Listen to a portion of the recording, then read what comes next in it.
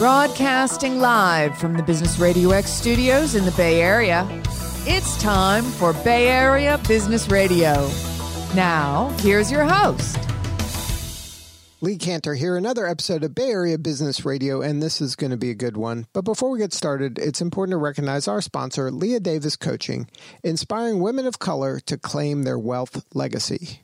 Today on Bay Area Business Radio, we have Dana Look Arimoto, and she is with Settle Smarter. Welcome, Dana. Thank you. Hi. I am excited to learn what you're up to. Tell us a little bit about Settle Smarter. How you serving folks? Yeah, so it's a blend of things. It's coaching with executives and leaders and teams, and a lot of work to help people become smarter. We're already smart. So there's a lot of podcasting and blogging and online workshops and a book that came out last year. So how'd you get into this line of work? I spent about 25 years in corporate America and helped train and hire and lead and mentor and sometimes fire literally thousands of people. And then from that, you decided to go out on your own. You always had an entrepreneurial itch? Yeah, I had helped many founders grow and even exit their businesses. And I realized at one point about 5 years ago, why not actually take my body of work and my life's passion and turn it into something I do full time?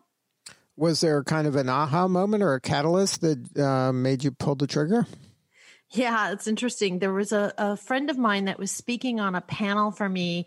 Remember pre-COVID when we were all able to physically be together? We would do sessions for women in this particular case in technology in Silicon Valley, where I spent 20 years. And this particular woman, Kate Parmall, had written The Moonshot Effect. And she said to the audience, and I felt like she was saying it to me, the moderator, you don't have enough white space. It's not that you need to multitask more. It's not that you can't have it all by doing your all, but certainly not all at one time. And that was my basis for my work, that we're in this hamster wheel and we've got to get off sprinting the, marathon as if you can sprint inside the marathon. So more white space. And then, so now how did this new lifestyle kind of create more white space for you? Yeah. So I work differently now. I work smarter. So I changed my work schedule. I have a lot more flexibility.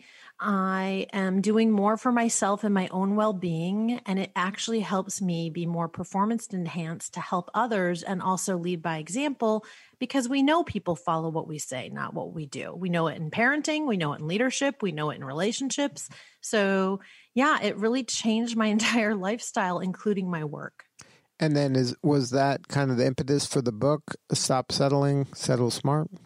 Yeah, it really was. It's about redesigning things and having an actual plan, a plan of attack as to how to have what you want and go for it, just not all at one time. It's about reprioritizing. Do people kind of know what they want, or is it something that a lot of people are on this hamster wheel? They're doing something maybe their parents told them or their friends influenced them or their spouse, and then they really don't know what they want.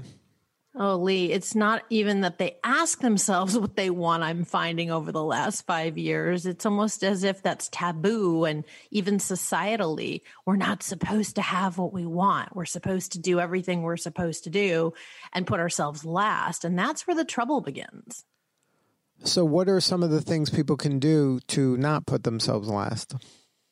First and foremost, figure out where your time is most valuable. And I have uncovered what I call the trifecta, which is joy, productivity, and value. And for overachievers and givers and people that like to serve others, we tend to provide a lot of value, but we don't necessarily have value coming back. We don't feel valued or valuable enough. And we trade off joy for productivity and value to take care of everyone else besides ourselves. But isn't life just full of trade-offs? It is. And that's the beauty of it, which is a blend of art and science. So the science is, for example, this free quiz I have on my website where you can actually figure out when no one's looking, what are the conscious voluntary trade-offs I want to make and I'm willing to make. And once you make the shift of spending more time doing parts of your career, your time with family, or more time with friends, or even in community and your own well-being, you have to pull some of that time from one of those other life facets in order to push more time into another bucket. Now, can people do this without kind of feeling guilty about that? I love that you bring up guilt. I've been teaching this for years. Guilt is not an emotion unless you've done something horribly unethical or illegal. Guilt is manufactured and manipulative, and it does a real number on us and everyone else that we come into contact with. So we need to dump the guilt, and we need to actually go for what it is we really want, realistically and situationally. Now, it's one thing to kind of intellectualize these points, but how does a person actually put them into practice? Are there some baby steps they can be doing to just, kind of ease themselves into this, or is this a pull the Band-Aid kind of approach? Yeah, the Band-Aid approach was what served me, at least that's what I believed, for my corporate America upward ladder climbing until I crashed. The Band-Aid ripoff doesn't actually work. It's the micro habits, little steps, an hour at a time. So for my clients, what we talk about is micro joy building habits, 1 hour per week, or micro exercise habits, 1 hour shift per week. Some people actually want less time with their family and more time at work. Okay, it doesn't mean it's like an all or nothing. The extremes never have it. Little things along the way, little shifts. And then can you share some examples of what are some of these little kind of joy habits a person can start implementing in their life? Yeah. So petting a dog, for example, we know that there's therapeutic things that happen when we work with animals for those of us that are animal lovers. So for me, I'll just give an example. I pet the dogs before I get out of bed every morning. Not everyone wants to sleep with their dogs. Totally get that. For some people, it's I'm going to take a walk 3 days a week. I'm going to be out in nature, even if it's 20 minutes. Honor yourself, get that 3 days a week. And for other people, when it comes to the career facet, they are aspiring, they are competing, especially in the pandemic times and everything we are dealing with. The hangover effect of 2020 continues. We need to think about, are there things at work that actually really do serve us that we want more of, so that we might have to trade off an hour a week spending time with friends, perhaps even on the phone or on Zoom or Skype, that doesn't really serve us. Friends will understand, if you're honest, that there's something happening at work and I really need that hour. Now, is there any part of the book or the process that involves pruning? Because a lot of people continue to add things to their life, but they never kind of audit the things they've added. Yeah, so there are 168 hours in the week. No matter who you are, where you're from, what you look like, what you believe, we all have the same amount of time. So you have to prune. You can't keep adding, because then you get burnt out and over-indexed. And then what are kind of some areas to prune? I find a lot of folks focus energy onto themselves, and I find that if they would focus more on their neighbors, their community, their friends, family, they'd have a more fulfilling life. Yes, if that's what they want. And if they don't, then they need to own that, right? We have to dump the should. We're shoulding ourselves to death. You should do this, you shouldn't do that. So whatever it is that really serves them, including serving others. Now, of course, we all know behaviorally, emotionally, physically, spiritually, mentally, giving to others, giving back for sure comes back to each of us in many different ways. And most people do enjoy giving, and they receive in ways that isn't always super clear, but it's there. So how do you kind of navigate that? Because that kind of balance seems tricky for a lot of folks. Yeah. So I'm really the anti-balance lady. I preach integration because harmony beats balance every time. And it's back to your word of pruning, which is consciously deciding the things to prune. Sometimes it's daily, sometimes it's weekly. It's usually not monthly or quarterly. It isn't quite like running a business with metrics. It's more in this moment, in this time, on this day, what will really be optimal for me? and you'll find you end up more joyful, and that creates more energy. So being more energized versus being more de-energized. Watch your energy. It doesn't lie. But what about the sometimes contradictory joy versus meaning or purpose, where sometimes it requires me to sacrifice and to do something that I'm not thrilled about right now in order to get something that maybe is better for me down the road? Yeah. The way you describe it is that it's a conscious choice. And that's where I see people falling off. So it's not a conscious choice? They aren't conscious. Right. They just are all of a sudden, how did I get here? Why do I have this meeting? Why did I agree to, have time with this friend that's toxic? Why am I not getting this promotion at work? I'm working so hard. Maybe you're not even in the right job. Maybe it's not right culture fit. Maybe the leader of the company, even the CEO, is not really in alignment with you. So alignment has a lot to do with making sure you're picking the right equation for your own life. But in order to do that, if you don't have the self-awareness to be in that moment, there has to be a way to kind of check your results. There was a saying that you are what your record says you are in sports, so you may think you're this type of person, but there is a reality of the type of person you are. And at some point there has to be an assessment of, kind of an honest assessment of, well, maybe I aspire to be that person, but today I'm this person.